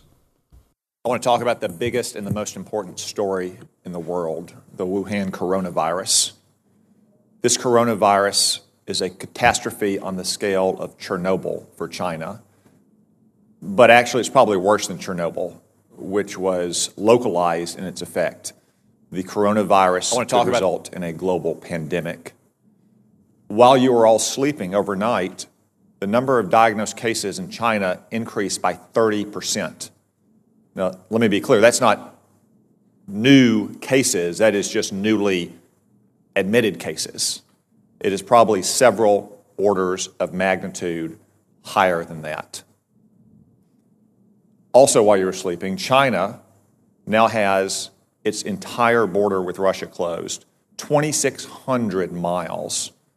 You just have to see what's happened over the last 2 months.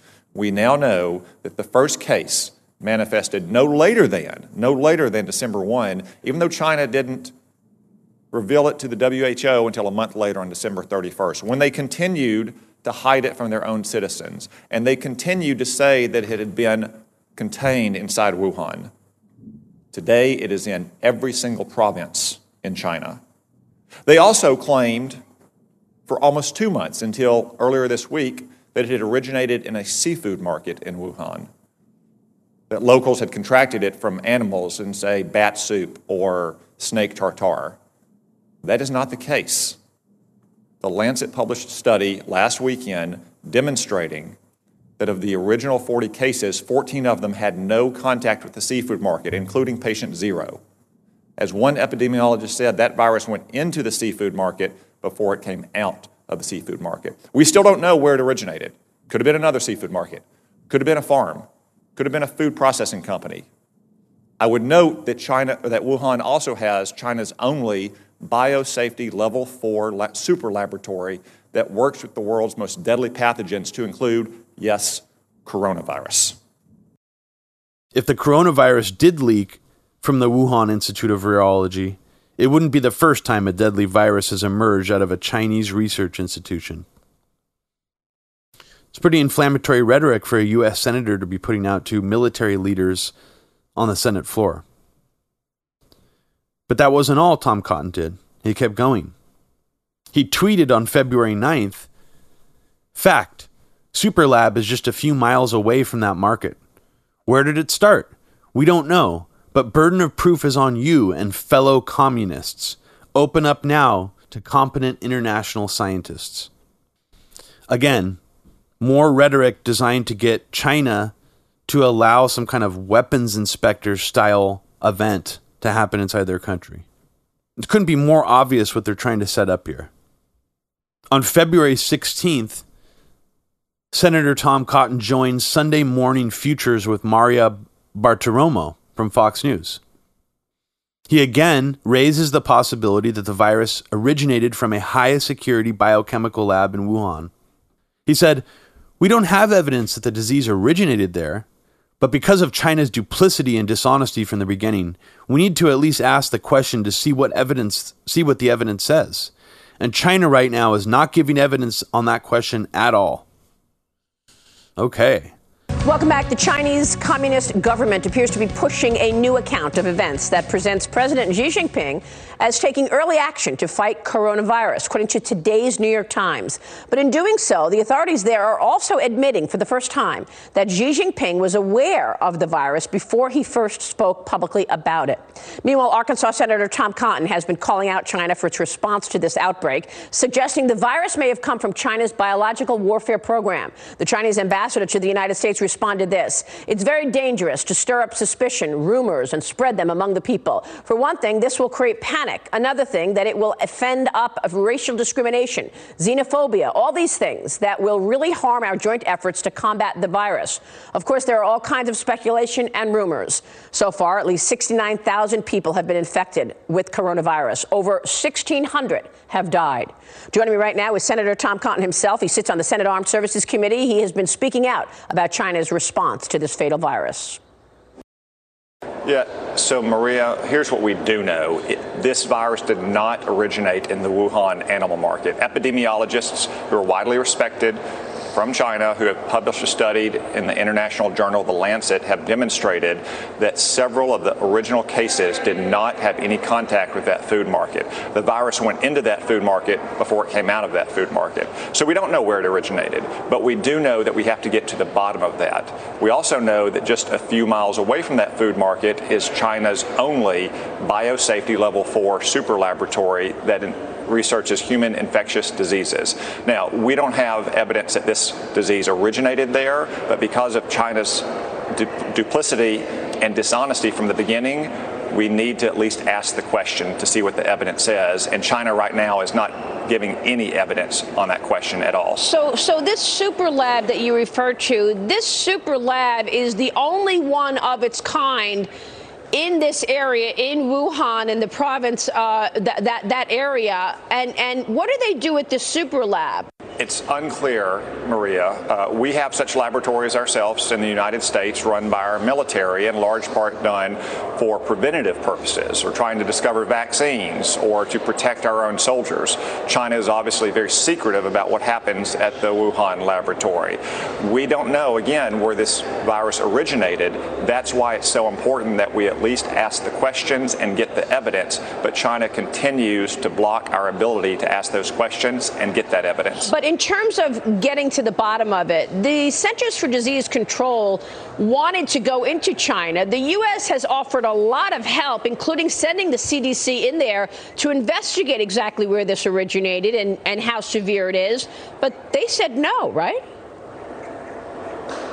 That's right. The Chinese government has consistently blocked American scientists, who are obviously the very best in the world, from going to Wuhan, going to Hubei, trying to provide assistance to make sure that this virus is contained to the greatest extent possible, to discover its origins, to shed light on what that may mean for successful testing and vaccines. But the Chinese Communist Party continues to refuse that offer of assistance from the United States. Now, the Chinese ambassador called the notion of biological warfare, quote, absolutely crazy, accusing you of trying to spread misinformation and panic.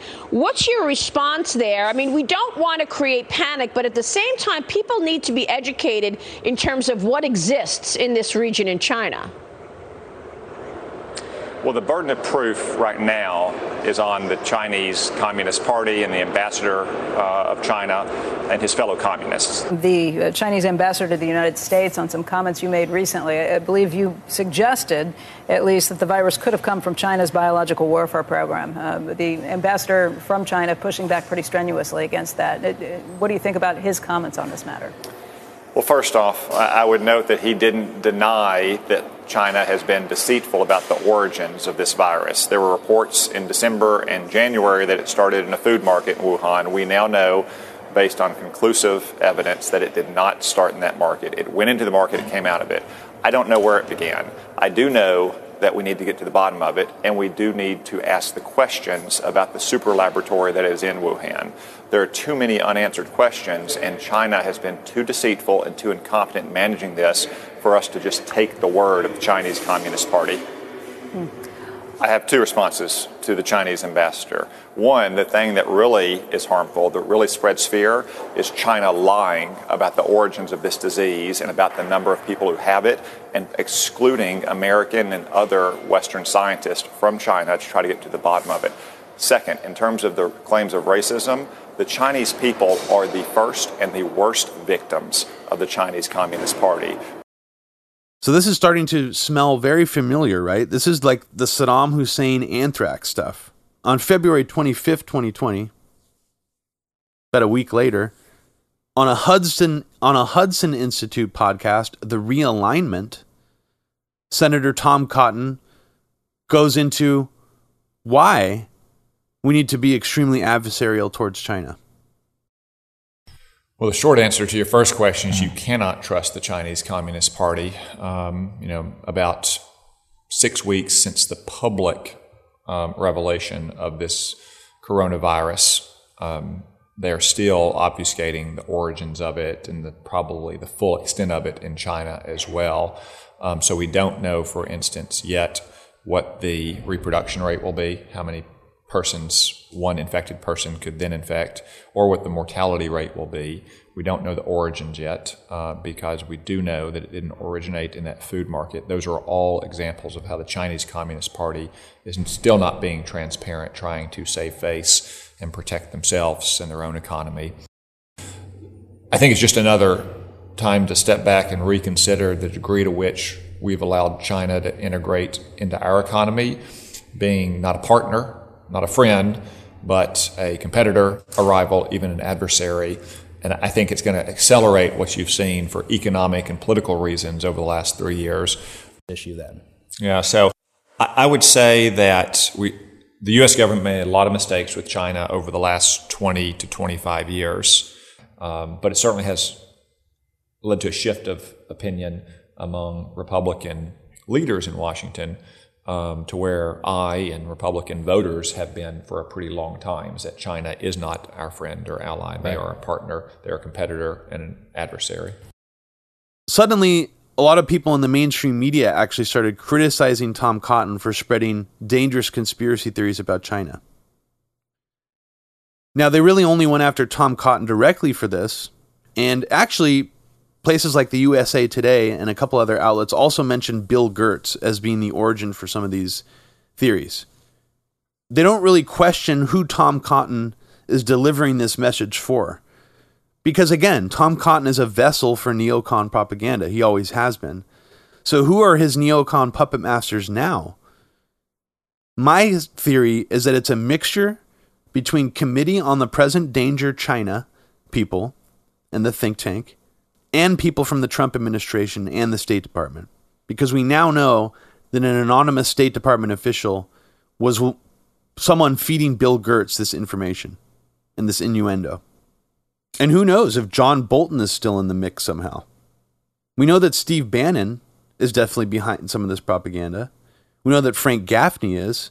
We know that Bill Gertz is. We know that some Israeli intelligence officials are. But who inside the Trump administration is? What other former Trump officials are it? I think Bolton might be involved in this too. John Bolton, the same guy who warned us about Cuba's biological weapons lab. On March 25th, 2020, Tom Cotton again appears on Fox News with Steve Doocy and says, China unleashed this plague on the world, and there will be a reckoning when we're on the backside of it. Yeah, things like antibiotics and ibuprofen and Advil are made in China for the most part. It's time to bring that manufacturing capacity back to the United States. Time to bring a lot more back to the United States from China. China unleashed this plague on the world, and there will be a reckoning when we're on the backside of it. All right, let's see what happens. On March 29th, Tom Cotton says the Chinese government is still lying about coronavirus, as evidence indicates rising death tolls. This is from Real Clear Politics. Or look at some of the mortuaries in Wuhan itself. They say they've only had 2,500 cases that have resulted in deaths or so, yet a single mortuary has ordered more than 5,000 urns. You can look at these basic facts to know that the Chinese Communist Party is still lying today as they were in December and January, and that's why what could have been a local health problem in Wuhan turned into a global pandemic from which more than 2,000 Americans have now died. Wow. And in fact, you had questioned how it originated from the beginning. You joined me 1 month ago, and I asked you how this started, and here's what you said. Listen to this. I've got to get your reaction to this. Watch. We don't know where it originated, but we do know that we have to get to the bottom of that. We also know that just a few miles away from that food market is China's only biosafety level 4 super laboratory that researches human infectious diseases. Now, we don't have evidence that this disease originated there, but because of China's duplicity and dishonesty from the beginning, we need to at least ask the question to see what the evidence says. And China right now is not giving any evidence on that question at all. In fact, Senator, they did not allow the CDC in to get to the bottom of it, to investigate how this originated, the severity of it. Can you tell us more about this super lab, this level 4 biochemical lab that you mentioned in Wuhan? What do they do there?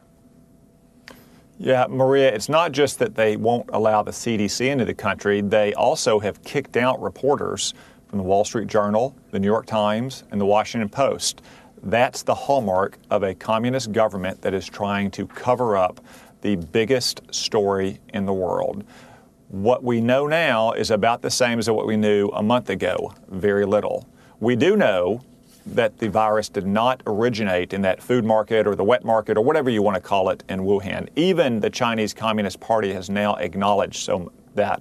All the way back in December, though, we knew that origin story was a myth. The Lancet published a study of the first 40 cases of coronavirus, and 14 of them had no contact with that market. So the virus went into that market, which acted as an accelerant before it came out of that market.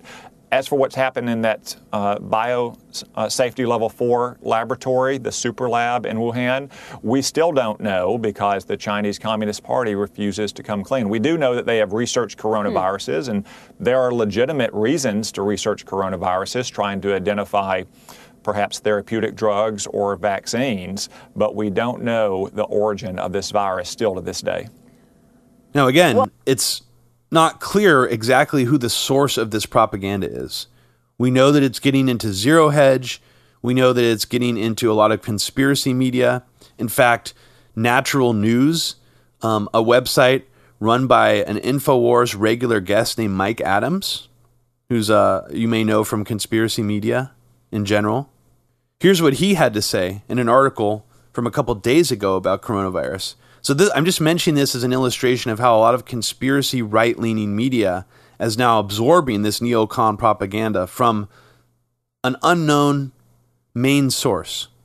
Mike Adams says, quote, "The real reason for this call-up is that Trump and the Pentagon know the coronavirus is just the opening salvo in a new world war that was initiated by China to crush America and achieve world domination. The 1 million reservists are being activated because the Pentagon expects battlefield casualties on a large scale." So Mike Adams is believing that this is all some kind of opening salvo for World War III and that China is the one responsible and they've attacked America. I mean, this is obviously all very dangerous rhetoric here. Now, just going back to Radio Free Asia for a little bit, the State Department funded outlet that broadcasts in Asia, this U.S. State Department media outlet gets into the anti-China propaganda mix in the wake of the COVID-19 global pandemic. It was also insinuating, but not making the claim directly, the China bioweapon Wuhan lab theory, apparently before anybody else was. So this is again more evidence that the State Department could be the source of this information. And that leads us to Secretary of State Mike Pompeo, who could be involved in this as well, and helping disseminate this disinformation through the U.S. media and even the conspiracy media. Now, Bill Gertz also quoted Radio Free Asia and claims that they ran a television report from 2005 showing, quote, China's most advanced virus research laboratory. So what exactly was Radio Free Asia trying to insinuate by running this? Running this in mid-January after the pandemic had already started. What was the insinuation there? I mean, it's pretty obvious what the insinuation was. There's also a really viral Radio Free Asia article right now that I already mentioned before that's going around suggesting that Wuhan deaths are being massively covered up, claiming the bodies are being burned and hidden because of surplus of cremation urn orders by Chinese people. This article is titled, "Estimates Show Wuhan Death Toll Far Higher Than Official Figure." It's from March 27th. And of course, this once again is taking the focus away from the fact that our country is extremely underprepared to deal with this situation, and we cannot accept that China might actually be dealing with it in a really, really strong way compared to us. But I'm going to have to end part one of this two-part podcast here for now. If you liked what you heard today, please consider donating to Media Roots Radio at patreon.com/Media Roots Radio. And following this part one podcast will be a part two that'll dive much deeper into the neocon think tank, the Committee on the Present Danger, China. See you soon. Take care.